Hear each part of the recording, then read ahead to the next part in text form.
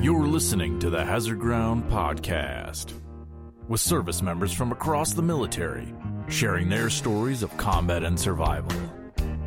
And now, here's your host, Mark Zinno.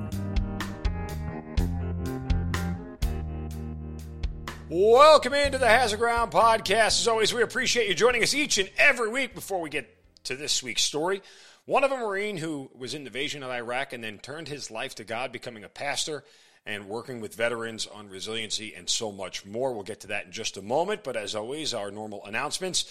Please follow us on all the social media sites, Facebook, Twitter, and Instagram at Hazard Ground Podcast. Of course, make sure you guys subscribe to the YouTube channel as well. Give a thumbs up and a like to the content there. Please continue to leave us Apple reviews as they continue to grow the show, help us get bigger and bigger, and let more people know about the Hazard Ground. Of course, don't forget about our promotion with Amazon. It is on our website, hazardground.com. Click on the Amazon button on the bottom of the homepage or on the sponsors tab. We'll get a percentage of whatever you guys spend after you do your normal Amazon shopping. Then we'll donate a percentage of that back to some of the charities and organizations you've heard featured here on the show. And just a quick side note, if you've been trying to email the show or have been trying to get in touch with us through the website, we have had some email issues. I think I've corrected them. I am not the tech guy. But as well, if you need to, if the website isn't working, you could just email us at hazardgroundpodcast@gmail.com as well. But also producer@hazardground.com, where you guys can send in so many guest suggestions and information on the website. If you've done that in the last couple of weeks, please resubmit to us. I don't mind the extra additional mail or check-ins with us. But again, I think I fixed the website stuff and the email, but either producer@hazardground.com or hazardgroundpodcast@gmail.com. So now that we've gotten all the technical issues out of the way, let's get to this week's guest, who spent 8 years in the Marine Corps and was part of the invasion of Iraq in 2003, crossing the berm. And then after his time in the service, well, during his time in the service, but afterwards, transitioned to life as being a pastor. He has He has written 2 books, well, actually a total of 5, but his 2 biggest books are called March or Die and Leadership by Design. And he's also the co-founder of the Mighty Oaks Foundation, which is an organization that is dedicated to helping veterans, active duty, and first responders through peer-based discipleship and a series of programs helping the resiliency and trauma. He is Jeremy Stalnecker joining us here on the Hazard Ground Podcast. Jeremy, welcome. Thank you so much for being here. Thank you, Mark. Looking forward to the conversation. Appreciate it. Absolutely. I failed to mention, I should have mentioned at the top, for your service, you were awarded the Veteran Navy Commendation Medal with V for Valor. And obviously this happens during the invasion, which is always an incredible story. You know, it's amazing how many pieces went into the invasion of Iraq. And every time I talk to somebody, it's like there's a little nugget, there's a little sort of wrinkle that I didn't realize was going on. And inevitably during the show, whenever I'm talking to somebody, I'll pull up the map of the invasion and see where they were and everything else and how it all falls together. And you know, it's just absolutely crazy time. But before we get to that, get us back to the beginning, because you and I were both commissioned into the military the same year back in 1999. So how'd you get in? Nice. So that was kind of a long story, I guess. I was raised in a Christian home. My dad was a pastor. And as you mentioned, I eventually went into the ministry. But growing up in a pastor's home, I knew that was not what I wanted to do. That was absolutely not where I wanted to end up. I was thankful for my parents and what they did. I wasn't running from God, but watching people in ministry, particularly church ministry, knew that's not what I wanted. So I remember talking to my dad when I was a teenager, hey, would you be okay if I didn't go into ministry like you and, you know, our family? And he said, son, do whatever God wants you to do.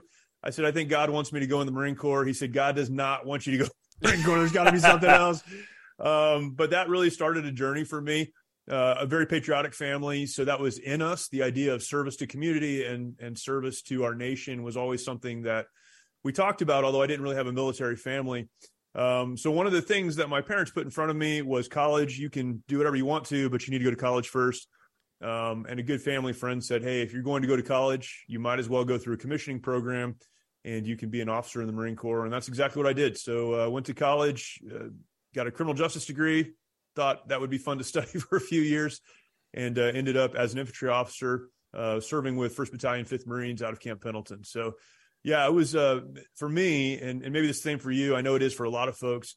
That day of commissioning was for me a dream come true. It was something I had looked forward to really as early as I had the ability to dream about doing something. That brought those pieces together, and then, you know, having no idea what the future would hold. But such a proud moment for me and something I'd really pointed my life toward. Yeah, it's crazy. It's funny you say that because, the commissioning, for me, it was sort of like a culmination of just surviving 4 years of ROTC. Right. Yeah, I say it often. When I talk about, like, my career, people ask me about my career and you have any regrets or anything that you do different? I say, yeah, I would go back and be a cadet new lieutenant all over again and do it better. Because my mindset wasn't in the right spot. Yeah. Like, I didn't really get in the right mindset until I found out I was being deployed leading up to my first deployment and then thereafter. Like, it took me a lot of time. I initially joined the military as a means to an end, right? I just wanted to pay for college. And the ROTC thing in the pre-9/11 world was just sort of a hurdle, if you will. It wasn't an opportunity for me. It was an obstacle. And I had a bad attitude, and I always said I'd like to go back and do it again. So while I was certainly happy and proud to be commissioned, and it was a seminal moment in my life, I wouldn't underscore its importance. I just kind of still didn't know what I was getting myself into at that point in time. And, of course, 23 plus years, almost 24 years now later, I'm still sitting here in a uniform and still serving. So, God puts you where he wants you to be, and so does the military for that matter. No, it's crazy. And, it's funny because for me, really what started me thinking about the military, I talk about this all the time. I have it on the bookshelf behind me somewhere. It's a book that my dad gave me when I was really young. I was 9 or 10, and it was stories of those who had received the Congressional Medal of Honor for serving during World War II. So it was a book he had as a kid. He gave it to me. And so for me, my mind was, if I could ever get to the point where I could join that brotherhood or that fraternity, it was the biggest thing in the world to me. So just putting on that uniform and finally having the second lieutenant bars pinned on my shoulder was a really big deal. And as you mentioned, it was pre-9/11, so there was not a lot going on in the world. But to just be part of that history was, to me, again, at that moment in my life, that was the biggest thing that had ever happened to me. But then, 9/11 would happen and everything we've experienced since then. So I didn't realize how much would change, but that was a big day. So you mentioned 9/11 and everything. When you got in, was there ever a thought of combat in your mind? Because, again, we were in a pre-9/11 world. We were in the Clinton administration, for crying out loud. Life was hunky-dory. We had all sorts of time to do things in the White House back then we weren't supposed to be doing. So, combat was nowhere near our mindset at that point in time. Yeah, so my desire to go into the Marine Corps was about the infantry and was about combat and having read those stories, right? So that was my focus. And it's weird, and I don't think people understand this that didn't grow up in the 90s or come through, kind of that time. But we did have things happen. Somalia happened in the 90s. Desert Storm happened in the 90s. There were some weird, little things that happened in the 90s. So the idea of deploying into an Iraq or an Afghanistan, that was not in my mind. But the thought that if I am an infantry Marine and I lead well and I'm in the right unit, then perhaps we can go and do something, right? And it in my mind, it was a small scale something. It was a single unit something. But I thought that maybe there was something out there. But my decision to get out of the Marine Corps, and we can talk about this, but I had already decided to get out of the Marine Corps before going to Iraq because nothing was happening. And there was so much just, you're training all the time, you're preparing all the time, and it's like you're practicing for the game and the game's never coming. So yeah, weird time. All right, so you're going through your commission, you go to the infantry officer basic course and everything else. Where are you headed right after that's over? Yeah, so for the Marine Corps, and a lot of people know this, I guess, but every Marine officer goes to a 6-month course called the basic officer course. So you're commissioned after you've gone OCS, you're commissioned, you go to the basic officer course. Every Marine officer goes there.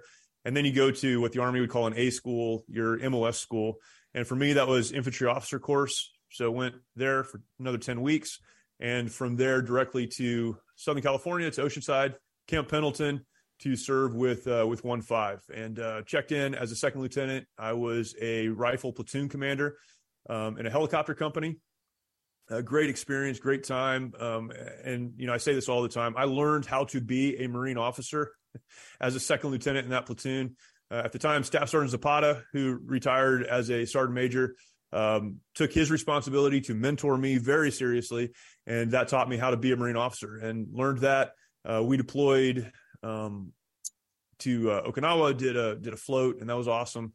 eventually, it's weird how the timing worked out, but because of how 9/11 happened and everything, I was in that unit all of my active duty time. So served with those Marines for a long time, eventually deploying in 2003. All right, so once you get to your duty station, where are you on 9/11? Because it happened shortly thereafter, I assume, within the next 6 months, right? Yeah, so we had deployed. We had gone to Okinawa. We came back, and we were in that down phase. So starting to get qualifications back. We had Marines coming on board. So I had been there for a little while.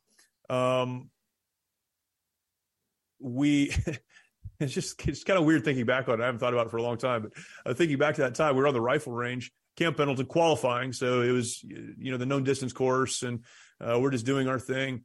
And someone came over the loudspeaker and talked about what had happened, that the planes had hit the towers. A couple of Marines that I knew, a couple of lieutenants that I knew, had family that was traveling, and so they scrambled back to figure out what was going on, right? So that all happened. I'll never forget it. I had a Marine come up to me. He's like, "Sir, what does this mean for us?" And again, coming out of the 90s, it didn't mean anything, right? It meant we were going to bomb somebody, or we were going to be mad at somebody, or we're going to rattle the sabers, so to speak.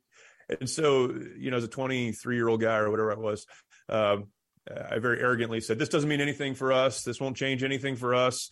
Nothing's going to happen in our lives." And, like a year and a half later, when we were standing in Kuwait, he reminded me of that. But yeah, it was surreal. And then, that day I had duty. So that night I went back, and Camp Pendleton was locked down as the officer on duty that night. Just an incredible, weird time. Everything was changing, but then that was the first time I had the opportunity to sit and watch on the news what had happened, and it really became real. So the announcement was kind of like, wow, somebody did something, and a lot of things had happened up to that point, in my life. But that was certainly the biggest. And watching on the news, the planes hit the towers, that's when you really knew this would impact all of us. We didn't know how, but it would impact all of us. Yeah, certainly did. Again, it was one of those things as a native New Yorker. I spent half the morning, half the day trying to locate friends and family inside of Manhattan, which this was back in the days when a cell phone, when you called it, if the towers were jammed, you just got a beep, beep, beep, beep, and it automatically hung up on you. So you weren't able to get in touch with anybody. In fact, my brother had to walk across the Brooklyn Bridge to get home that day. So it was it was a rough day for all of us by every stretch of the imagination, and none of us really knew what we were getting into. And even me that day, I remember calling my armory and asking, "Where are we going? What are we doing? How is all this going to work out? What's next?" And of course, next became wait, hurry up and wait if you weren't part of the special operations force. But did you guys think, you guys and fellow Marines think that you guys were going to be the first ones out the door? So, again, such a weird time, right? So we were. That happened. 9/11 happened. Obviously, special forces units were deploying forward and were in need of support. So our battalion, 1st Battalion, 5th Marines, was actually tasked to deploy at the time to Tajikistan to provide security and do some other things. So 9/11 happened. We were supposed to be on the ground in Tajikistan before Thanksgiving. So we spun up very, very quickly. Our entire battalion did, which again, coming out of a peacetime military where everything is, blank ammunition. If you even have that, it's training, but it's more movement. We had so much ammunition and so much opportunity to train dumped on us that we spun up, and that's all we did from the moment we were tasked, which was a few weeks after 9/11, until we were supposed to be in Tajikistan supporting what was happening there. We trained. It was moved back again. We were supposed to then land in Afghanistan or Tajikistan in December 25th, Christmas Day. We were supposed to be boots on the ground. We had planes loaded at March Air Reserve Base, and then the mission was canceled. So when that happened, we had spent, the holidays and a few months training every single day, basically on a deployment, even though we were at Camp Pendleton. No one went home, training for that. And then that was pulled. And we were told, instead of that combat mission, you're going to go back to Okinawa and you're going to sit there for a year. And so I can't even explain kind of the crushing feeling of that, because of what had happened to our country, because of the very real fact that a lot of Americans lost their lives. We had been under attack. We had the opportunity as Marines who trained to go forward and do this mission to do it. And then we were told, no, what we're going to do basically is put you on the shelf while the game plays out. And I remember coming back to our battalion area the day after we were told the mission was canceled. It was the strangest environment. You've got 1,200 Marines, right? A lot of whom had been stop lost. So they weren't going to get out. They were supposed to get out. They weren't going to get out because we're going to go do this mission. And you've got 1,200 Marines and everyone walking around like their mom had just died. It was the worst feeling, in the world at that time. And again, it's all putting it in perspective now. We ended up deploying to Iraq and things changed. But so there was a moment where we thought we're going to be there. We're going to be, if not the tip of the spear, we're going to be close. And then we're going to miss it all because we're going to go to Okinawa. And by the time this thing's done, we missed it. And that was the catalyst for me going, you know what? It's probably time to start putting in paperwork to get out. All right, so hold on, back up a second, because there's a couple of things here that I want to get to, and most notably the invasion itself. But 9/11 happens, and you wanted to go into the infantry to be sort of for lack of a better term, an instrument of war, because that's what Marine infantrymen do. That's right. And then you're hit with the very prospect that combat is on the horizon. Yep. You're raised by a pastor. Obviously, there's a deep connection to God. At what point was there a point in time where you had to reconcile within yourself, war is bad, God is good, I'm about to go do a bad thing for a good reason? What is the mental gymnastics here you have to do? Yeah, so thankfully I was raised, in a home where we talked about things like that, and we talked about the Bible and what it means. And so I had a pretty strong foundation of biblical understanding, even at that time in my life. Now, I'll say that with this caveat: before I went to Iraq, I didn't really feel like I needed to do a lot of reconciling. I just did, unless someone has been in combat. They don't really understand what all of that means. That they is don't correct, yes. Yeah, they don't understand what it means to take a life, to see lives taken, to your vehicles roll through villages where families. You see the depravity of. I mean, look, it's almost one of those things where it's like, how could God allow this to exist, right? Sure. Like, in a world where God is supposed to take care of everything, how could God allow this level of depravity and sort of awfulness, for lack of a better term, to exist? So it's crazy. Now, what the Bible does talk about is God using warriors, and throughout the Old Testament, certainly we see that again and again. God using warriors as instruments against evil. And as a Marine, as a United States Marine, I really believed, and again, it's been harder over the last several years, but I really believed at the time, certainly, that the United States represented good and represented right all of the time, and that if we were going to be sent somewhere, it was to do good against evil. Oh, you naive fool. Yes, of course. It is, if you were to ask me and you didn't ask me, should we have gone to Iraq? And you didn't ask me, but I'll give you my answer. The answer now is no. But at the time it was absolutely. What I did believe, though, and what I still believe, is that when bad people do things, good people need to stand up and stop them. Correct. and we could talk about what that means geopolitically. But personally, at that moment in my life, I knew that some bad people had done some stuff, and we were good people that needed to stand up against them, and really had nothing to reconcile in my mind between my belief and faith in God and bad people killing good people. And then going to Iraq, as you mentioned, there is that, how could these things happen, and why would God allow these to happen? But I had to settle in my own heart, I'm not God, so I can't answer that question. But I know there are a lot of good people here, farmers, families, children, people doing their work that are being absolutely oppressed, murdered, the rest of it by bullies, not powerful people, but by bullies, right, who are evil, and someone needs to stop them. And honestly, I was proud to be able to stop them. Now, should the United States have held that mission in Iraq? Again, that's a different discussion. But I still believe that good people, strong people, need to stand up against evil. And that's really how the math worked in my brain at that time. Sure.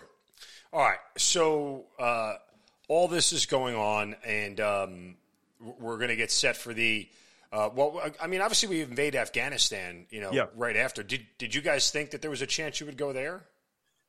Well, we did until we were told we were going to deploy to Okinawa. Now, remember, you know this, but for those listening, when you look back over what happened over our 20 years in Afghanistan and Iraq, that's a different perspective than, 2001, 2002, 2003, when we assumed. So when we went into Iraq, we ended up in Baghdad, we retrograded back. Processing out of the Marine Corps or into the reserves, which is what I ended up doing, that was easy because the war is over, right? It's done. We're done. The war is over. It's time to go home. So we had no idea this thing was going to last. Yeah, right. Again, us naive fools. Yeah, right. So when we were told we're going to Okinawa, that was the death sentence. It was like, oh, I guess we missed it.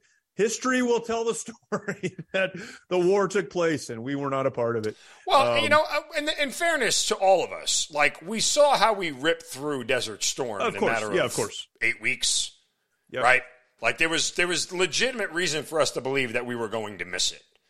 But again, well, you look at something like Somalia, right? Which was really an important event in my life as a young person thinking about the military, watching what happened there.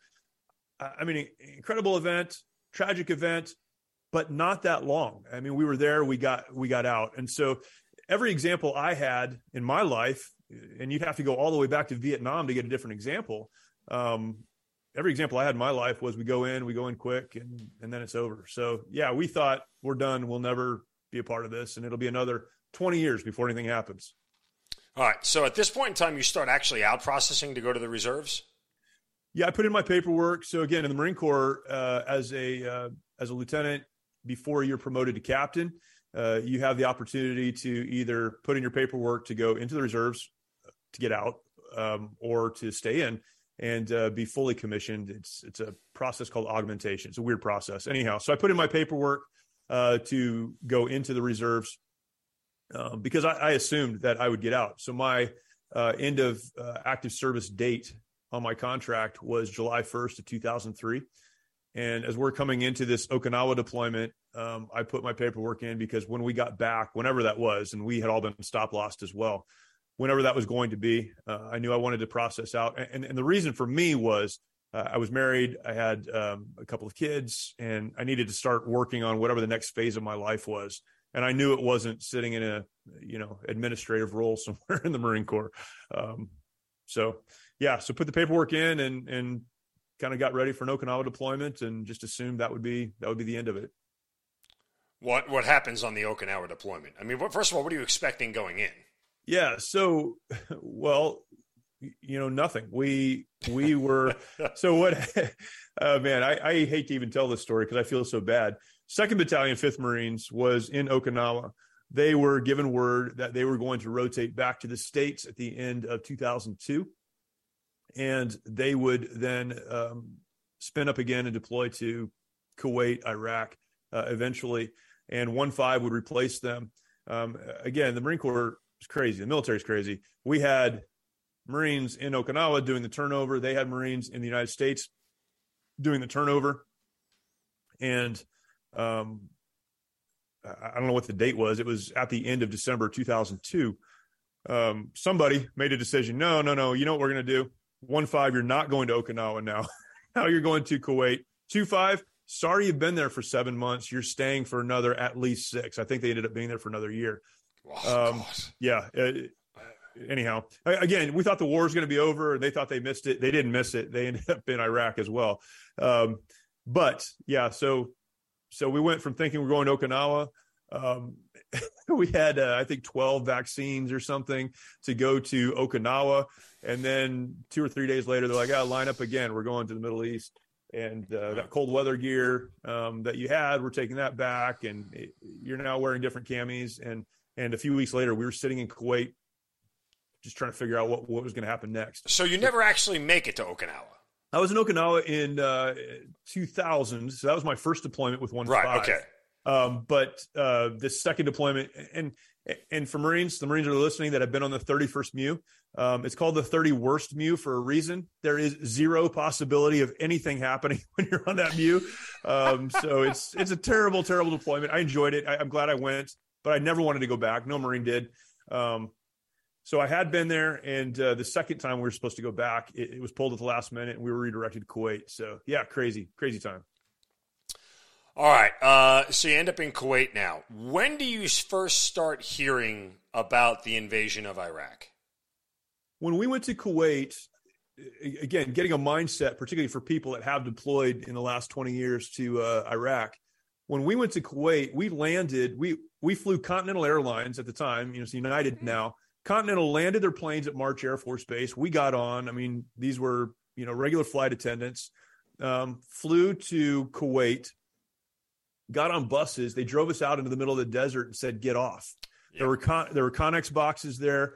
And that first night, we literally, it was, formed up, put your sleeping bag down, and we'll figure it out tomorrow. Eventually that became, several of the camps that were there. It all built out.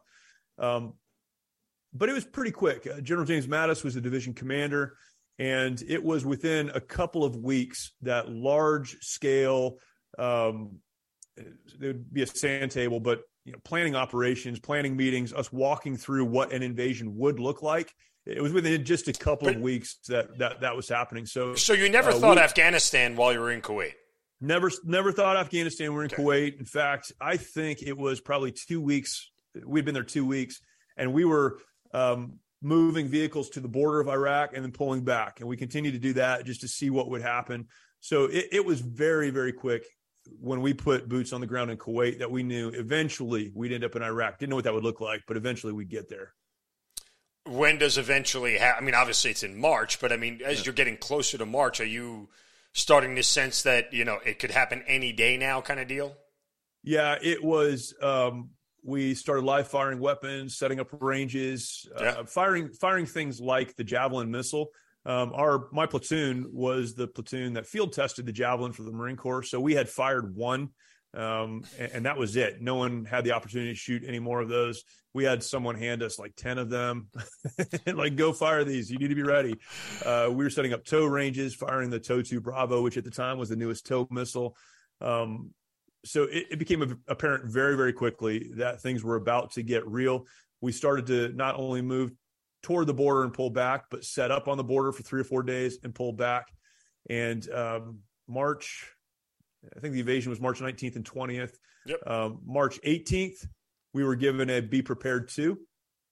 And in the middle of the night, everyone was awakened. We hit the ammo supply point and moved our vehicles to the border. So it all happened really, really fast. And again, our battalion had been together a long time, so we trained together for a long time. But it went from sit, train to go. It's time to go right now. Not in a few minutes, right now. Right. And then we ended up sitting on the border for several days before we actually did go in. Jeremy, do you have a conversation with your troops, never having been in combat or anything? Were any of your NCOs ever in combat before? I mean, what sort of conversations are you having about what you guys are about to walk into? In our battalion of 1,200 Marines, our battalion commander had been to Somalia, and one of the company gunnery sergeants who was actually killed in Baghdad when he was with us had also been in Desert Storm. One of my platoon sergeants had been in Desert Storm, but had not been in combat. He'd been part of the buildup, and maybe 2 or 3 others. So really, again, in 1,200 Marines, even the leadership, those that have been in the Marine Corps a long time, had not really been in a combat environment. So this was brand new to all of us, which made crossing the border in the middle of the night and engaging the enemy for the first time such a surreal experience. It was brand new to all of us. This is fast forwarding, but we went into Baghdad April 10th, Battle of Baghdad, just insane battle. We had over 100 casualties, 2 KIA, most wounded in action, blew out 40 or 50 vehicles. It was a crazy environment. The next morning, my battalion commander was checking lines, and I was looking at our guys, and he stopped and he said, I've never seen anything like this in my life. I was in Somalia. And I used to think that was crazy. This was crazier than that. And just talking about that. So no frame of reference really for any of our Marines, particularly the younger guys. So the conversation was, we've trained well. We've done everything we needed to do. We've been together a long time. I had trained with that platoon for 2 years, just because of the way things laid out following 9/11 and getting ready for this deployment. We know what we're supposed to do. We're organized well. We're led well. We don't know what it's going to look like on the other side of the border, but we're going to do our job. That's what the conversation was. And I meant that sincerely. Again, I didn't have any frame of reference really either, other than what I'd read and seen and watched perhaps on a movie. But that was the conversation. And really it was about focusing on, and I'm thankful for good leaders in my life that taught me this, but it was about getting the Marines focused on doing the job at hand, doing what they knew they were supposed to do. If they were an anti-armor guy, employing their weapons well, if they were drivers, driving well, whatever the role was, doing that. This is not different than that. We're going to go do what we've been training to do. And that's really how it played out in the first half of the day of the first day of the war. Do you get scared at any point? What is crazy, and I've tried to explain this to people. You would understand this. Combat folks would understand this. No, not until the shooting stopped.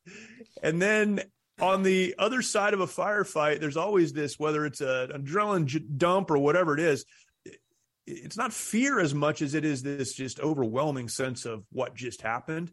But coming into a firefight, coming into these environments, there was too much going on. When we crossed the border, all these things are happening, right? The division is crossing the border. 1st Battalion, 5th Marines is the lead unit in the division. My platoon was the lead platoon in the battalion. I was a second vehicle back, navigating for our platoon. I had 80 Marines, 18 vehicles. I was the senior lieutenant in our battalion, so all the anti-armor assets were up front, and that was my platoon. So that's happening. Every asset in the division was supporting our crossing the border into southern Iraq. So you look, it's the middle of the night, but the artillery that was being dumped in Iraq was absolutely insane. I had 2 radios going on at any time. The tracer rounds are coming back our direction for the first time, and we're trying to navigate these connections that we're supposed to have as we get across the border, right? So there was so much going on. There was not an opportunity to be afraid. Now, fast forward 7 hours, 8 hours, where you're sitting there going, what just happened? And you start to try to process it. I don't know if it was fear, but certainly, a lot of anxiety and just this overwhelming sense of man, just pressure, like weight. Here's what I would say. I think there's a difference between being scared and having fear. Yeah, I feel like scared is active and fear is sort of passive, right? Sure. Fear is an emotional state. Scared is a immediate feeling. Yeah. And maybe splitting hairs here, but it's one of those things where I think anybody who says they went into combat without fear is probably lying to themselves on some level, right? Sure. There's always a certain level of, I may die. Right? Like that, yeah. You have to be aware of your own mortality in this whole thing. And there's a difference between being so scared that you freeze up and can't actually function in the moment. So, again, not getting too wordy on it. And I will say to that, right, later on, when we were in other firefights and other things happened, my response was different. Mm-hmm. That first night of the war, that first engagement, it wasn't even real to me. Honestly, it should have been. It was surreal. It was that feeling like, what in the world is even going on right now? And then, so I don't know that I was connected to reality enough to really be afraid. It was another training operation. Right. We were in 29 Palms. We were doing what we had been doing for several years. Later on, certainly this is going to get really bad really fast, and we may not make it out of here. That was a real feeling in later firefights, but that first one was just. It was just so much to take in all at once, and it took me a while to even process through that. How far into getting over the berm, because that's got to be an awesome feeling, like, we're here, welcome. Yeah. Whether you know we're coming or not, we're here. But how far getting over the berm, how much time elapses before you actually see contact? For us, it was immediate. As soon as, the berm was breached, a hole was blown in the berm so that we could push through it and push forward. The division had already been dropping a lot of artillery, so it was no secret that we were coming. Right. And it was one of those events where we had been preparing for a daytime invasion. So all of our markers were visual markers. The lanes that were being put to avoid the mines that we had just dropped were all visual. And it was the middle of the night. We pushed 12 hours earlier than we were supposed to, or than we originally were planning on doing. So contact was immediate. Again, that feeling of the tracers are coming our direction, that's weird. That's never happened before. It was immediate. Now, what we went in with was overwhelming. So as we breached the berm, there was immediate contact, but we overwhelmed that contact. It wasn't until later in the day that Lieutenant Shane Childers was killed and some other Marines were injured, and things happened later on in the day. But immediately we overwhelmed. I honestly, I know they were trying to kill us or whatever. I feel bad for the soldiers that were sitting on the southern border of Iraq, waiting for us to invade their country. They had no idea what was coming. And what was coming was not only our battalion, but about 30,000 Marines from the 1st Marine Division and then the Army, 3rd Infantry Division. It was overwhelming. Yeah. Shock and awe, right? Shock and awe. When you see one of your teammates get killed in action, what happens to your mental mindset? How does it transition? I tell the story. I've told this story a lot, and I wrote about this in the book March or Die. But so Shane Childers was, we call him Mustang in the Marine Corps. He had been an enlisted Marine. I think he was a staff sergeant before he was commissioned. Exemplary Marine, knew exactly what he was supposed to do all of the time, led his Marines well, had an affable character, right? He was he was a likable guy. He was a competent guy. He was very, very good at what he did. And so everyone knew him as an officer in the battalion. We knew him well, and he was killed. Called in his own medevac. I mean, just a remarkable human being, right? And so you're on the radio listening to Shane calling a medevac for himself, and then that medevac is downgraded because he had died. So that happens, and the only experience with people close to me dying in the past was not in combat, where there was a mission that we needed to continue. It was if someone dies in a car accident or someone dies because of a health issue or whatever, you stop everything and you mourn and you deal with the loss of that person. I remember after Shane was killed, probably 12 or 15 hours later, our battalion commander called us to his vehicle, and I've talked to him about this since then as well. But they called us to his vehicle and basically laid out for the officers in the battalion, this is the follow-on mission, all right? Division passed down. This is where we're going. This is what we're doing. Get your Marines ready. And I felt, and maybe it was just me feeling it, but I think it was the sense among the 10 or 12 of us that were standing there, that someone needed to talk about Shane. Shane had just died, and no one's talking about it. Mm-hmm. And he, Fred Padilla, retired a couple years ago as a 2-star, incredible human being, and we keep in touch. But at the time, Lieutenant Colonel, right? So he's leading the battalion. He could see it. He stopped, and he said, "Look, I understand we lost Shane. We all cared for him, and we will mourn. We will. We're going to go home. We're going to mourn. But now is not the time for that. We have a mission to do, and a lot of people are going to get hurt if we don't do what we are actually here to do.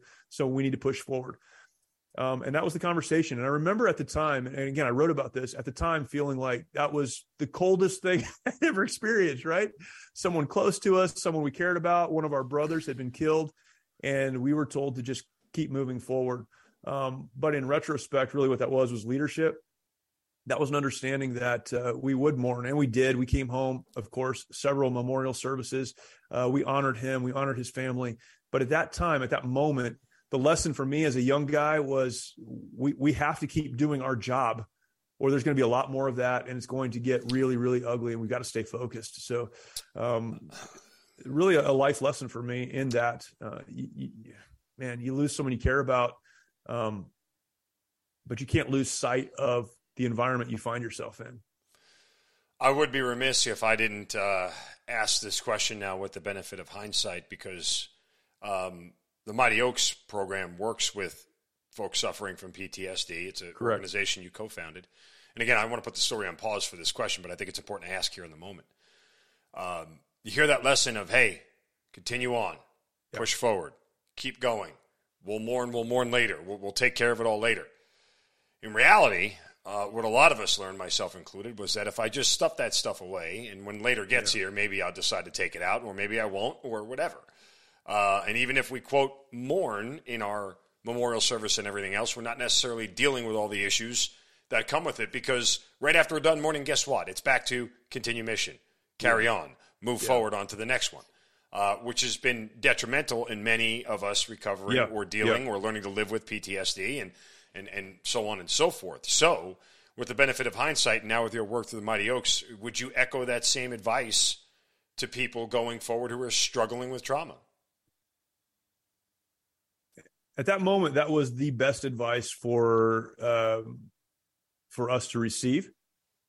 None of us had ever dealt with that, and we could have stopped and not continued the mission or been off focus. So as we engage with the enemy going forward, we're not present enough to do the job that we were called to do. I think it's different for someone to say, hey, we've got a job to do. The enemy is still there. They're still trying to hurt us and kill us. We need to stay focused. Absolutely. It's different doing that, which is what that was, at least in my mind, looking back. It's different doing that and saying, hey, forget it, or you need to be stronger, or you need to just keep moving. There was nothing in that was you need to just keep moving. It was we're in a moment in time where we need to stay focused. And when our focus is able to change, it will. And connected to that, we had the opportunity, even in that small group, to talk about Shane and to, to mourn together, if you will. Right. We had an incredible chaplain with us, Kerry Cash, who wrote a book coming out of that. He is on deck to be the chief of chaplains for the Navy now. So just a great guy. And he spent a lot of time with those Marines, a lot of time with that platoon that day and following. So everything was done that could be done in that environment to provide the comfort and to process and to deal with it without allowing the mission to stop. Sure. And so, it wasn't meant to be a gotcha question. It was no. I understand what you're saying. And that's a very important question, because so here's why that's such a significant question, right? Because if we're not careful, we can conflate finishing the mission with I need to just push it down or get past it or get over it. And it is possible to finish the mission, to complete the job without saying, I need to just get over what happened. We need to acknowledge what happened. We need to acknowledge even the hurt and the pain. And we need to have a time to mourn. But it's possible to do both. I think where we get into trouble is when we just say, I'm never going to go back and deal with that. I'm never going to acknowledge that happened. And even in the moment, there has to be a pause where someone says, look, we know what happened. We all cared about Shane in this case. I'm acknowledging that it took place, that it was terrible, that it hurt, but we don't have time right now to stop and memorialize that. So that's where I think it's different. But your question is on point, because that is exactly what happens in the military community. Is we say, you know what, I'm just going to get past. I've got a mission, right? Like, no, that mission needs to stop at some point. Long enough for you to deal with what you're dealing with. People equate mission success with overall success, right? And so the pattern with which we start to teach soldiers, Marines, airmen, Coast Guardsmen, sailors, whatever it may be, is that, okay, put this aside, finish the mission. Correct. Hey, mission complete. Yeah. We're all good. Thumbs up, right? Yeah, we've done what we need to do. Right. So now every soldier goes, well, that worked last time. If I just put my head down and focus on the next task, we'll be good. And that is a pattern that we end up repeating over the course of months, years, decades even, before some of us come to the realization that I better unpack all this ish, because if I don't, it's going to eat me alive from the inside out. And I'll tell you, one of the things that at the time General Padilla did when we came home was he led the services, not led he wasn't the MC of them, but he was up front he spoke. He talked about what had happened. He talked about how important Shane was. He talked about how we should process it. And to me, that's what leadership looks like, because it's not stuffing it down and never dealing with it. It's just realizing that there is an appropriate time to deal with it. Sure. There's also a pressure that comes off of you when you realize in the moment, I don't have to deal with this, but there will be a time when I can.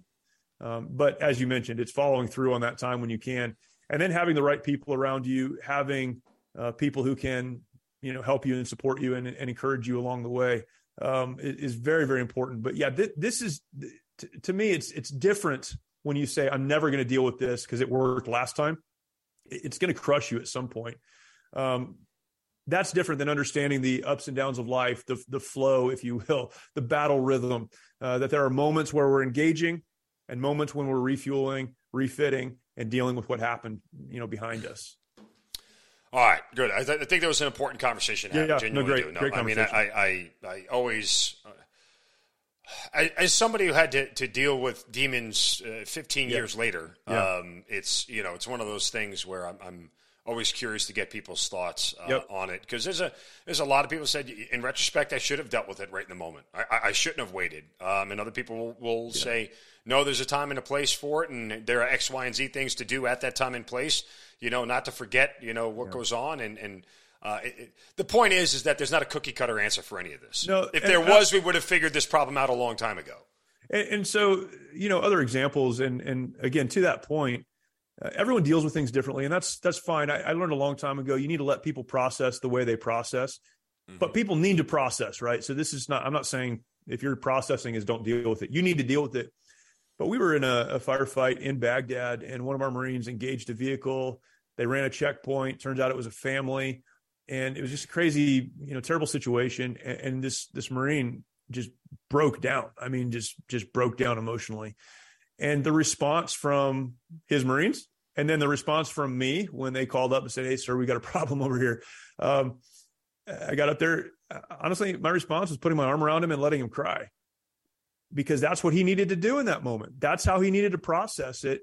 And then when that was done and we talked through it, it's like, hey man, we got to, we got to get back to work, but take some time. You don't need to be here. We've got a place for you to deal with this, but once you get back, we need to get back.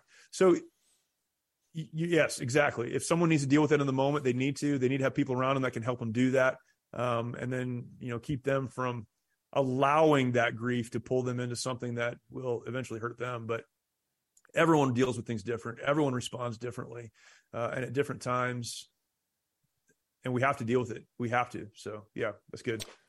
All right. So when and where does your Navy Commendation Medal with V come into play here? How does that whole event unfold? We had been moving for several days and made our way to, and I won't tell the whole story, but we had made our way to an objective. You can tell the whole story. Yeah, well, it's a long story, but so I got time. We were told, I'll call to the command vehicle early one morning, April 1st, 2003. So April Fool's Day. Hey, our division commander tasked us with going and securing an objective a few miles from here, very small bridge over a very small canal. And I always say that because it was a very small bridge over a very small canal, but for some reason it was considered to be strategically important. And so an entire infantry battalion, 1,200 Marines, was going to be sent to secure this bridge. And the intel that we received, this is an important part of the story. The intel we received was, we're going to do this daytime movement to this bridge to secure the bridge for follow-on operations, because there's no enemy presence there. There's no enemy soldiers there. So it's a movement. Now, you guys had been in Baghdad, though, at this point in time for several... No, we were making our way to Baghdad. Okay, so you hadn't gotten to Baghdad yet. Hadn't gotten to Baghdad yet.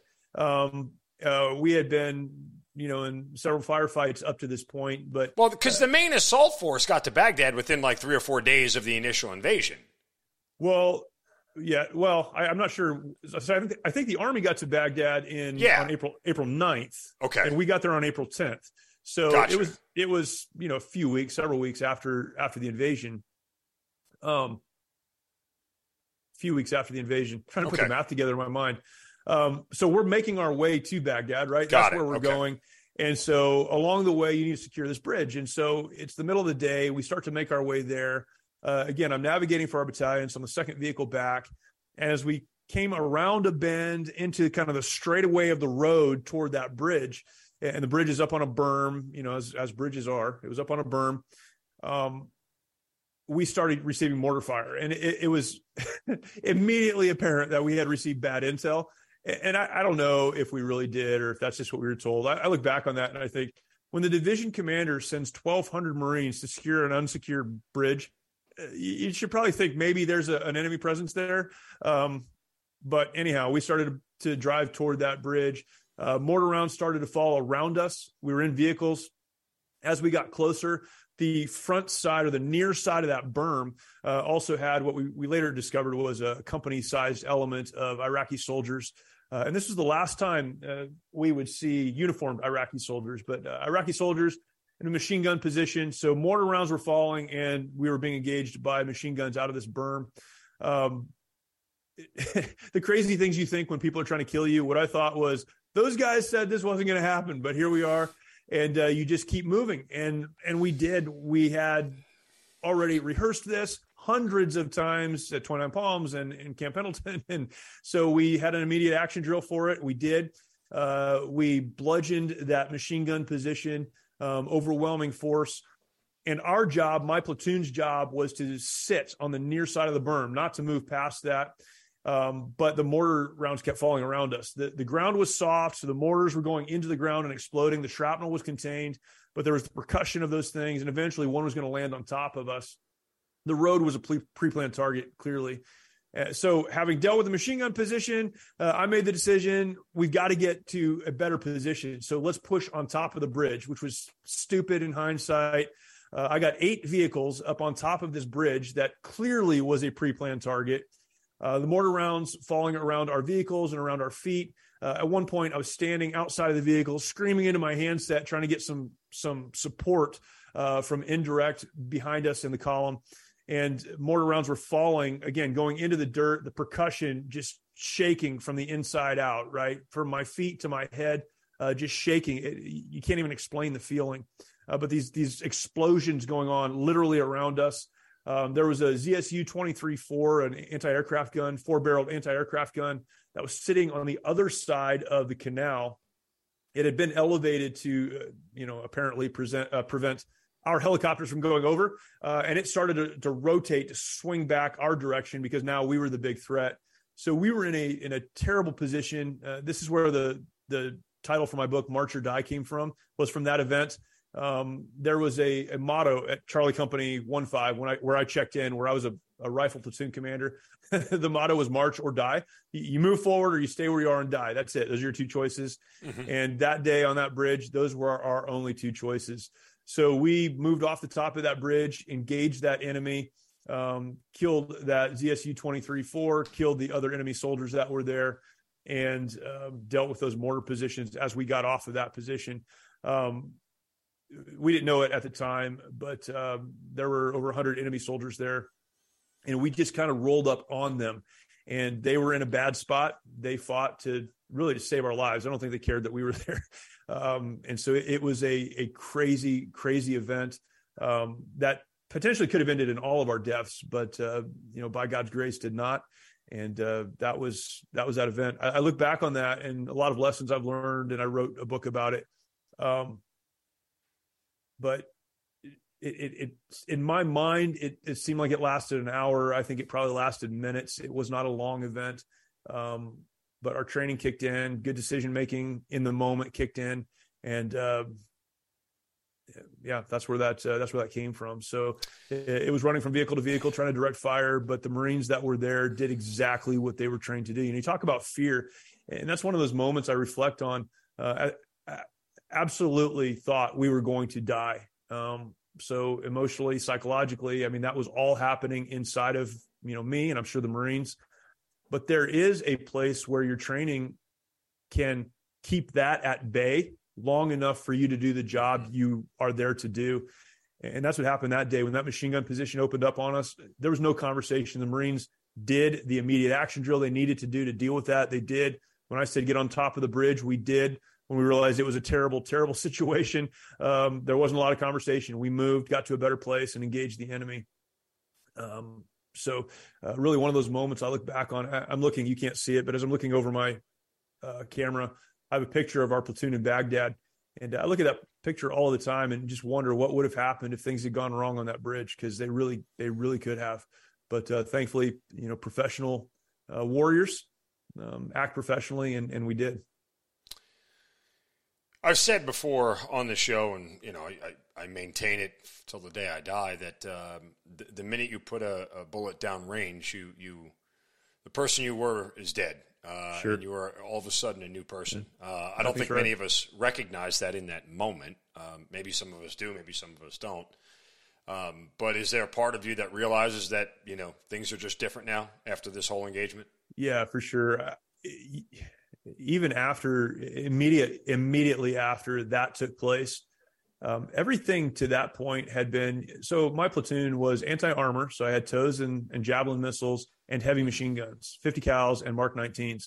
So everything that I had been involved in up to that point, we had been in a bunch of firefights, crossing into the berm. Everything we were doing was at a distance. So impersonal. It was pretty impersonal, right? When you're firing a 50 cal on a position, or or when a TOW missile lands and it blows up, and you're like, cool, like you do that Beavis and Butthead thing. First time I saw a TOW missile fired for real, and we fired some at night. But the first time I was standing next to a vehicle when it happened, we were engaging with Mark 19s, an enemy position they were dug in. This was southern objective. We had been in the country for 3 hours. The sun was coming up.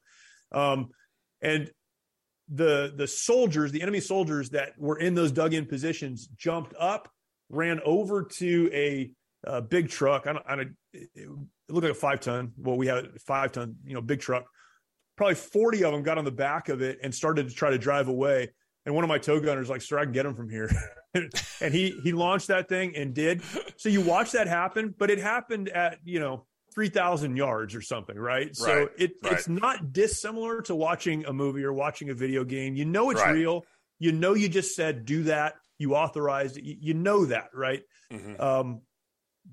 But that's different than they're on top of us and we've got to fight our way out of this. And on the bridge, it was that feeling. It was, they're on top of us. We've got to fight our way out of this. And when that ended, and now the fighting's over, we're setting our positions. There was an overwhelming sense in my heart that like things are different now. And I couldn't articulate that, but I knew and I felt it. And it was like almost a physical feeling, like things are different now. No, again, and the other part of that too, about your TOW missile story is that guess what? They're not firing back at you, right? Correct. There's a decided advantage on your side that makes it less of a personal feeling. It's that whole don't shoot till you see the whites of their eyes kind of deal. And when you can see the whites of their eyes and you can recognize the enemy that close, fear and scared come to this world where they join together. And all of a sudden it gets very personal. And so, I mean, I think it's an important feeling to recognize. I don't think we talk about it enough. And the crazy part is, and I say this, and this is sort of in line with your Mighty Oaks program, but there's a part of me that doesn't remember the old me, that doesn't remember the pre-combat me. I don't know. I feel like in certain ways, if I met pre-combat Mark, like it would be a complete stranger, and I don't know if I'd like that person very much. I mean, it's just one of those things where when you go through this experience, and it changes you at your very core, you have no choice but to just learn to be somebody different. And I don't, some of that maybe is part of the struggle in all this, right? Things used to be so simple and so easy, and now they're different, right? You handle everything differently. And so I think it's really important just to understand that distinction. Yeah. And you look at the world so differently. Again, as Americans, I think we may be unique in this. A lot of places in the world, death and poverty and all these things are very commonplace. You grow up around that. Most Westerners do not. We don't grow up around any of that. So just the violence and, all of what happens in that environment, it changes the way you look at everything. It certainly did me. And I think, in part what we call post-traumatic stress coming back from an environment like that. Honestly, I think a lot of it is less trauma and more just you have a different outlook on the world than the people around you now. And you can't reconcile that. So there is trauma involved. There's a lot of other things involved. But, for me coming back home and even in a ministry environment, coming out of the Marine Corps, I was a mess. But for me, I couldn't reconcile it. Like I couldn't get the pieces to come together because who I left as you mentioned, was very different than who I came back as. The people I came back to didn't understand me, nor should they have, honestly. But I didn't understand them anymore either. I just couldn't look at the world the same way. And it changes a lot of things. Fundamentally, it changes who you are. When did you find out you were getting the Navy Commendation, the Medal of V device? Like a year and a half later. Okay, well, yeah, it was all that. It was a long time ago. There was nothing big in the moment. You get back from the initial invasion. For somebody who thought they had missed the whole war and was ready to get out, when you get back, what are you thinking and feeling at that point in time? Are you now all hoorah and ready to stay in longer, or what? So, again, when we retrograded from Baghdad back to Kuwait and then back home, the famous picture is of the aircraft carrier that has mission accomplished, spelled out on it. President Bush said, "Hey, mission accomplished. We're done." So for me, my next stop, if I had stayed in the active duty Marine Corps, would have been to a B billet, which could have been a good B billet. I don't know, but probably would have been an administrative position somewhere. And the thought of that just killed me. Thought the war was not over, but would be over soon. And then we won't be going back into this. So it wasn't like at that time I looked down the road and thought I could do this as a company commander or, in some other role. I thought we were done deploying. So, no, I came home and thought, man, I'm really thankful and grateful to have been a part of that. And I'm still proud of that and still thankful to be a part of that in spite of, a lot of the other, issues connected to it. I'm very grateful to have served with Marines, to have served in that capacity, to have been tested and tried, and to see in real time how training works, and to meet the people. I mean, there's so many things I'm so thankful for. I'd never go back and change that, but I really believed that was finished, and transitioned out. Stayed connected to the reserves for a while because I had a really hard time getting away from the Marine Corps. But I knew it was a new phase of life. Where I had a hard time was 8 months later, I was out of the Marine Corps. I was working on a church staff, and the war wasn't over. Not only that, but 1st Battalion, 5th Marines, my battalion, a lot of my Marines deployed back to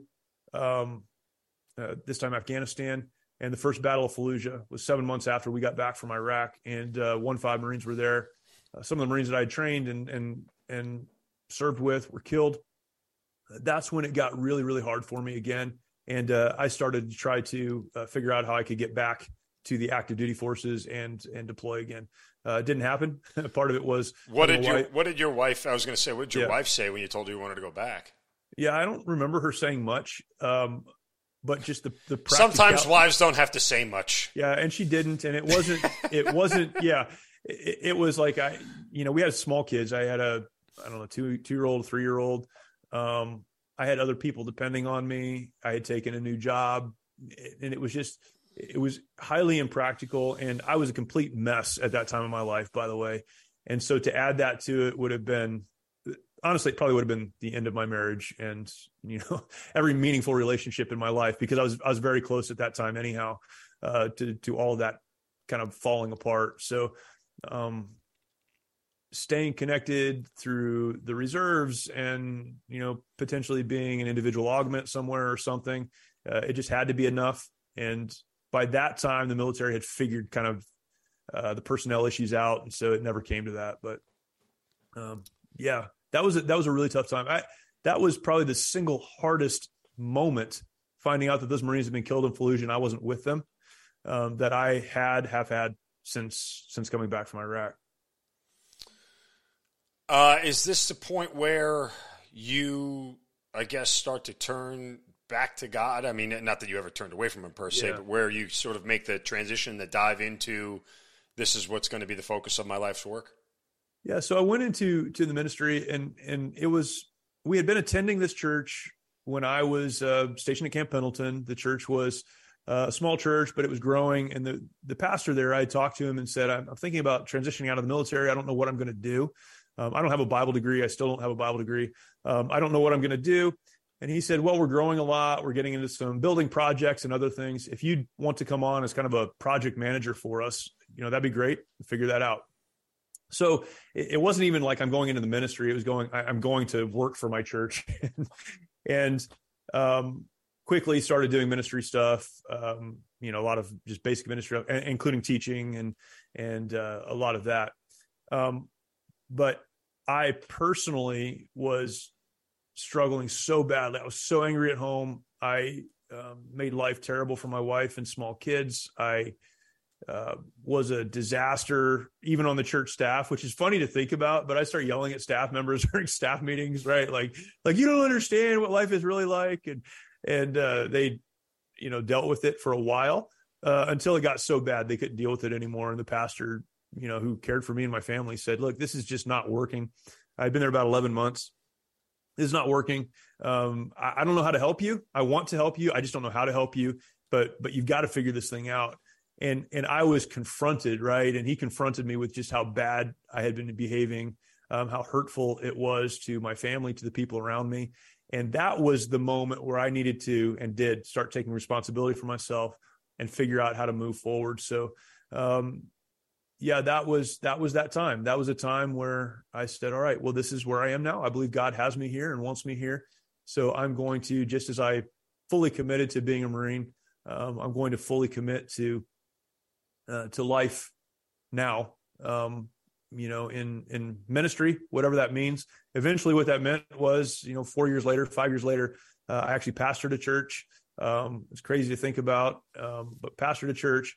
And it was at that time that Chad Robichaux, who was founding the Mighty Oaks Foundation, we met each other and he said, hey, help me with this thing.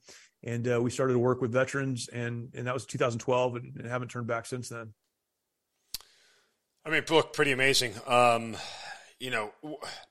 know it's hard to describe the whole process, but, what is the process to better understanding yourself through this and getting over some of the anger, getting over some of the frustration or whatever it may be? I mean, can you sort of talk a little bit through that? Yeah. It's funny because my wife and I, we now have the ability to, or the opportunity to speak together at different conferences and different things. And a few years ago, I was making this statement while we were talking. She's standing next to me. It took me about a year to get over this, right? And I told a lot of the story we just talked about, and it took me a year to get over this. And she stopped me in, like a public setting, right? People there, I said, no, it took you about 10 years. And it took a very long time. So that's number one, is it takes a long time. As you said, things change, and that's okay, but things do change. You're not the same, and you need to figure out what that looks like going forward.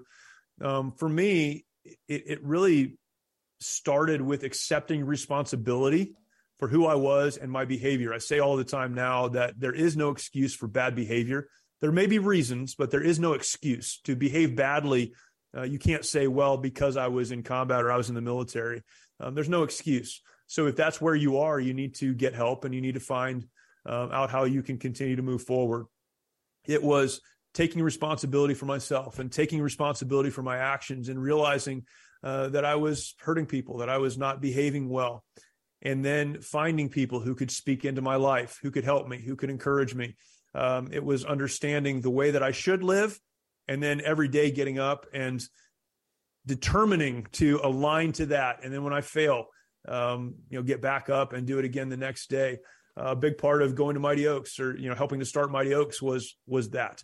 It was as I invested in helping other people move forward, I was able to move forward myself in an even better way. Having conversations allows you to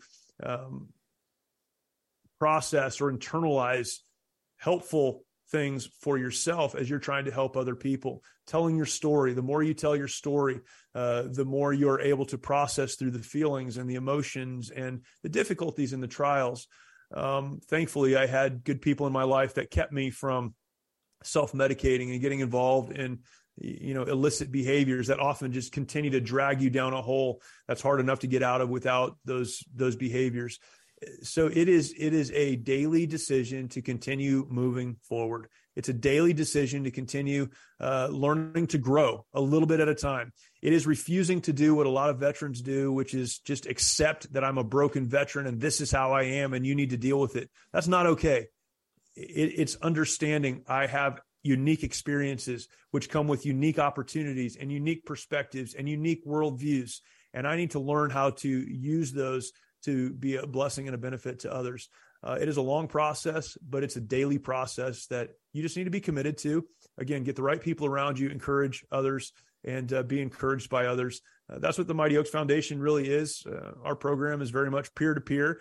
The people who are involved with teaching and training in our program are all graduates of our program. We all have a common background. We can look eyeball to eyeball and say, I know where you are because I've been there. I don't have it all figured out, but I'm moving forward and I want to take you with me. And it's very much that. It's a daily decision to keep moving forward. Impressive stuff, to say the least. You know, how much, I mean, obviously you draw off your own experience for Mighty Oaks, but I mean, what is it about Mighty Oaks that sort of draws more of your experience to the forefront? You know, like when you start talking to more vets and everything, how much more have you peeled back about your own experience that you found? What's funny is, so that's an interesting question, man. What a great question. I was raised in church world and around Christians. And I'm very involved in my church now. I'm thankful for all that. Again, as I mentioned, I pastored. But what you don't find a lot of often in the church is authenticity. It's very much a whitewashed version of yourself that you want others to see. Meanwhile, you smile on Sunday, you do this stuff on Sunday. Meanwhile, you're a disaster at home, and you're involved in stuff that you'd be embarrassed for anyone to know. One of the most important things I have learned working with veterans, we're a faith-based organization. So that starts with the premise that God created you. That means there's purpose and design. That doesn't end when you experience some traumatic event in your life.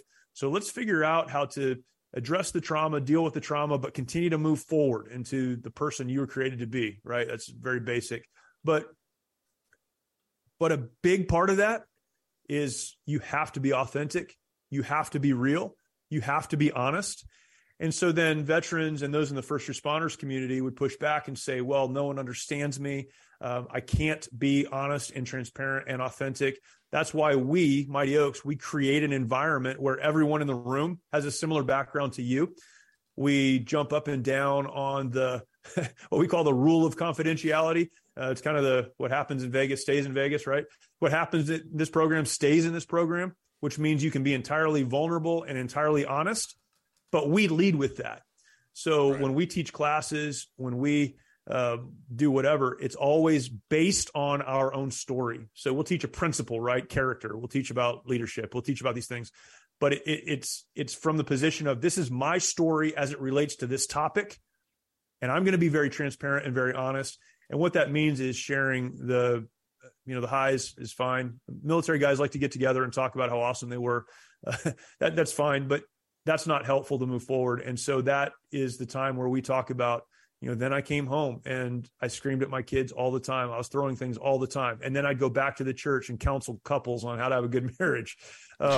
I was a complete disaster. And then I'd get up and I'd preach a sermon on Sunday morning and tell people how to live a good life and that God loves them, and then go home and be a complete wreck again. That my wife was thinking about leaving me with our kids, even though I was telling people how, they needed to whatever with their families. Having those conversations, I didn't even know really how to do that until I started doing the work that we're doing and understanding you have to lead with authenticity and honesty and transparency. That doesn't mean you need to throw your junk on the street for everybody everywhere to see, but you need to have environments where you can be around other people that you can be absolutely honest with. And it's only as you are honest and transparent and you voice those things and you get that stuff that's running around in your head out into the open that you're able actually to really process it, to put it in its right place, and to know, look, it's okay, man. Like, yeah, that happened. And that's really, really crazy. But you're not the only one it's ever happened to. You're not the only one who's ever behaved this way on the other side of it. And there is a path forward if you're willing to engage with it.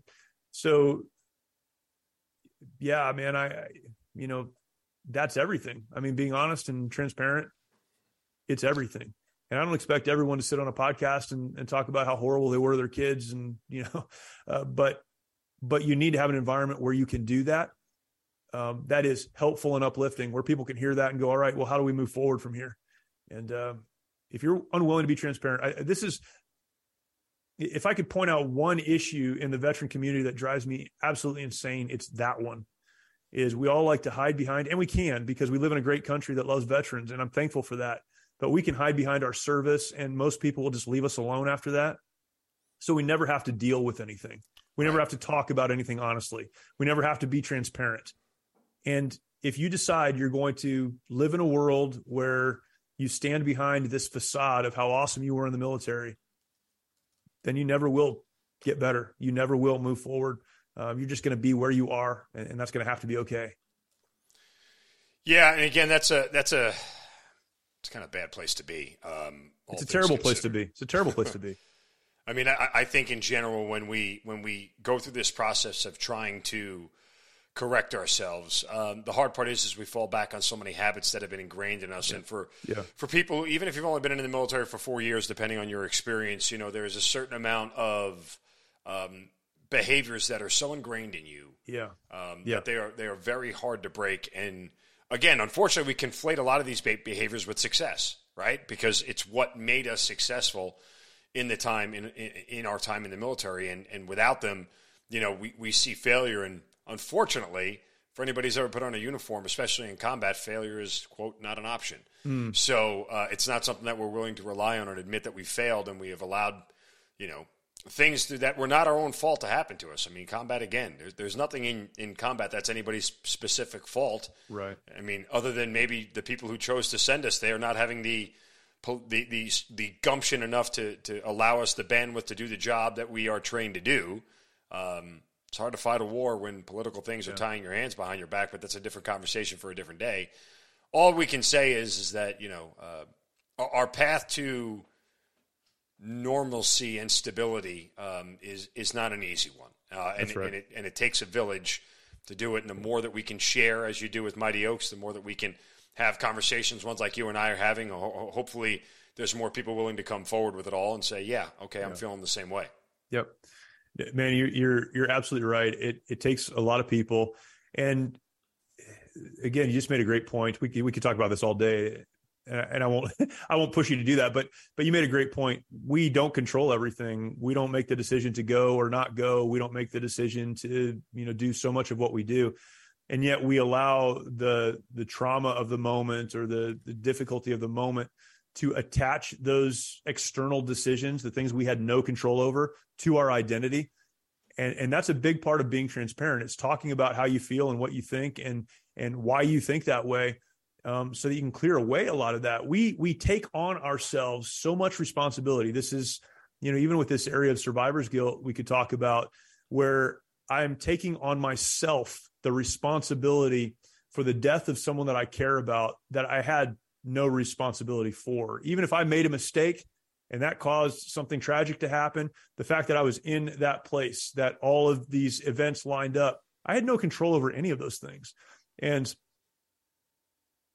detaching what we can control from what we can't, the decisions we made from the decisions we did not, accepting responsibility for what we did, dealing with what wasn't right or whatever, and understanding we can move forward is so important.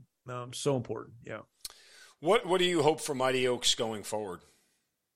We have, since 2012, we've had 4,700, I believe, students come through one of our week-long programs. So we have week-long programs at one of 5 locations across the country.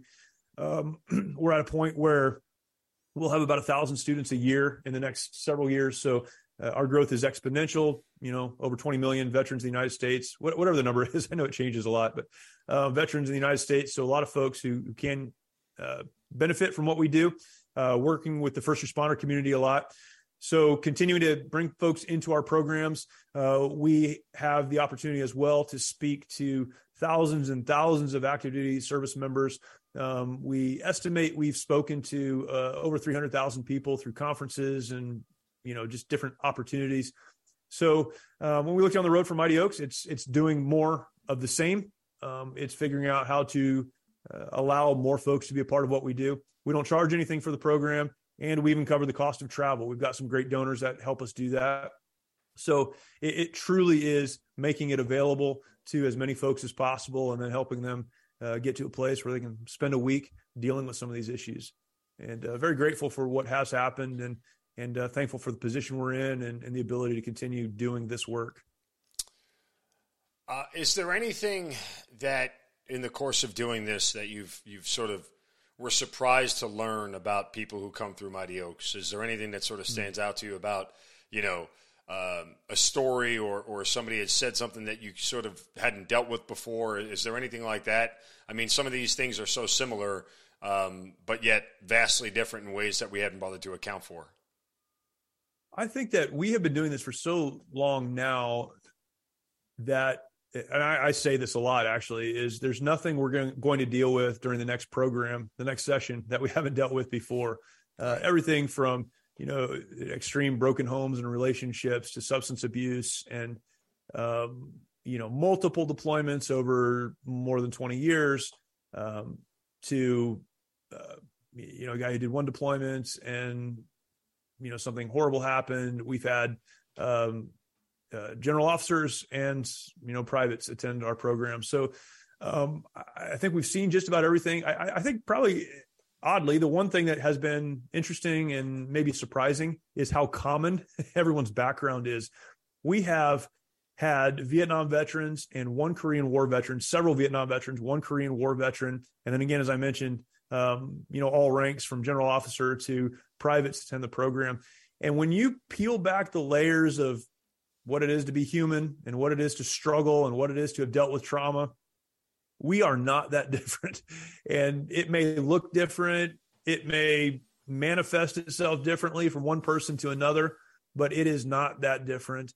And that to me has been actually a really encouraging, very hopeful thing to see, because you could sit down with anyone who's dealing with whatever, but the answer is the same. Acknowledge what happened, understand that you were created for a purpose, learn how to move forward in light of that purpose. If there's stuff you need to deal with, relationship issues, substance stuff, whatever it is, we can deal with those one at a time, but we need to put the pieces in place that can help you do that. And the process is exactly the same for every single person. And that's been a really cool thing to see over the years is, we're just not that different. It's funny, even me coming from a military world and working with veterans, there was a time where there were some people who had served in the military that because of their service, you kind of stay away from them, right? Or I would assume they were a certain way because of what they had done or their bio, so to speak.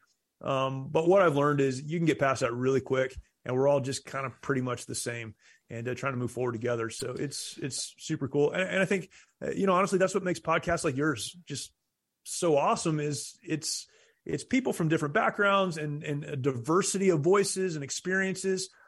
But if you could draw a through line, like what connects us all, it's not that different. And we have the opportunity to really be a community, which is what I love about the veteran community. Well, you mentioned that community. The next question I was going to ask you was, how much of Mighty Oaks, for lack of a better way to phrase it, just sort of fills that need of that time where you wanted so badly to be back with your Marines when they were in combat. Now it's that arm in arm, brother to brother, sister to sister, brother and sister, arm in arm sort of veteran camaraderie that's unlike anything you'll find anywhere on earth. 100%. That camaraderie is unlike anything you'll find anywhere on earth. And particularly for the combat veteran, you can't even explain what that's like. And so a big struggle for a lot of people coming out of the military is that loss of brotherhood, that loss of connection. And again, we talk about post-traumatic stress disorder. That's a specific thing and has specific symptoms. But a lot of what we attach to PTSD is identity. It's a loss of that brotherhood and a loss of that connection. So coming back into that environment, and we do a great job through our programs of creating kind of that environment again. It onboards people so fast. It's crazy because we all come in. We probably haven't been in an environment like this in a long time. And now you're around other people who have some of the same crazy stories and have done some of the same dumb stuff you've done and who really get it. And I think that's what creates the opportunity for transparency, as we've mentioned as well, is you're around people who get it. And, it's like being on a deployment or being out in the field with your Marines and just hearing the stupid stories and being real honest with each other and just saying stuff. And it's okay. Well, now you're back in that environment, but it's an environment that can be helpful to moving you forward. So yeah, that's so important and so needed. Honestly, you lose it and you feel like you lost a person when you lose that environment. How much of that pastor life is still in you at this point? Yeah, it's a lot. It's a surprising amount, to be honest with you. So I do have the opportunity still to speak a lot, and a lot of that's in churches. So I preach and teach and do that, and that's great. But helping hurting people, broken people, understand God and understand who God created them to be, and understand how to move forward in light of that. That's pastoring. It's care, and I have the opportunity to do that a lot now. And so it really is funny. There was a moment where I thought I was leaving the Marine Corps to go into ministry. And then when I pastored a church, it was actually in the San Francisco area. So all connections to the military were lost. And I thought, well, I guess I'm just doing ministry and there will be no military. And now it's very much a bringing of the two worlds together. And I the line has become very blurry for me. And I feel like it's just, it's kind of one and the same now. And I'm very grateful for that in my life and having landed in that place. They need some God in San Francisco right now. That city is. Well, I'm not there anymore, but you are. I was going to say you might want to go back up there for a little bit and spread some of the love. It seems to be coming apart at the seams, and that's not a political statement. It's just a fact. It's messy. It is messy up there. But again, nonetheless, we use a little more God everywhere in our lives. That's for darn sure. I know I'm guilty. Sure. Guilty. Like, listen, as a Catholic, it comes with a great side of guilt. So every time you don't have God in your life, you're reminded of how to go running back and looking for the Lord. Anyway, I joke, but we digress. Look, I mean, again, the website, by the way, mightyoaksprograms.org is where you guys can go. There's a calendar there. There's all the events that you guys have. You can sign up. A lot of them in Texas and California. And you even have women's programs out there, which is great because for our women's audience out there, and we always get more requests from more females. So if you know any veteran females, send them my way. But, the women's programs out there, because, again, that's a whole different level of trauma. And we've peeled back that onion a little bit here. I wish we could peel it back more. Yep. But, it's a different level of trauma, not only through combat, but just through being a woman in the military. Unfortunately, it brought a whole different level of trauma to the situation. Yeah. And even the response from male to female, and I know we're, trying to blur the lines of, male and female these days, but the response, just because of, how we were created, is very different as well. So, just as a quick aside, when we started our women's program, we tried to just simply take our men's program and just duplicate it. And you guys just take this, it's women teaching it, of course, and they have, the military experience and first responders and stuff, but you take this and just do the same thing. And they looked at it and they're like, yeah, this will never work. I'm like, no, just try it. Just do it. It'll be fine. And it was a complete disaster. So they completely rewrote the curriculum and pointed it toward women. And that's our fastest, most in-demand program is for women. And I'm very, again, grateful for the opportunity to serve those folks. Again, mightyoaksprograms.org. Jeremy, thank you so much for sharing your story with us. Again, the books are called March or Die, and help me out with the other one here. Leadership by Design. Leadership by Design. Thank you very much. I can get them everywhere, I assume, Amazon, normal bookstores, everything else. Okay, make sure you check it out. And you can be followed on social media. Where you guys have social media accounts you want to give out? Yeah, you can find us anywhere on social media. For me specifically, I have a website that kind of captures all that. It's just my name, jeremystolniker.com. And that has podcasts I'm involved with, all the social media stuff, links back to Mighty Oaks and all our YouTube stuff. And it's all there. So Mighty Oaks for programs. But if you want to follow my stuff, go to just my name, jeremystolniker.com. Great stuff as always. We appreciate it, man. Listen, thanks for sharing your story. Thanks for your candor and your honesty. And Mighty Oaks, continued success. Save one veteran a day, and that's one less we have to worry about, right? I mean, if that's the goal, then we're doing okay. Any more than that is certainly a cherry on top. But a continued success with Mighty Oaks, and thank you so much for sharing your story with us, brother. Thank you, Mark. Really appreciate it, man. Thank you. Jeremy Stalnecker, thanks for being part of the Hazard Ground. You've been listening to the Hazard Ground Podcast, hosted by Mark Zinno. If you have an interesting story to tell and you'd like to be on the show, send us an email at producer@hazardground.com. And if you like the show, don't forget to subscribe, rate, and review on Apple Podcasts. Thanks for listening. We'll see you next time.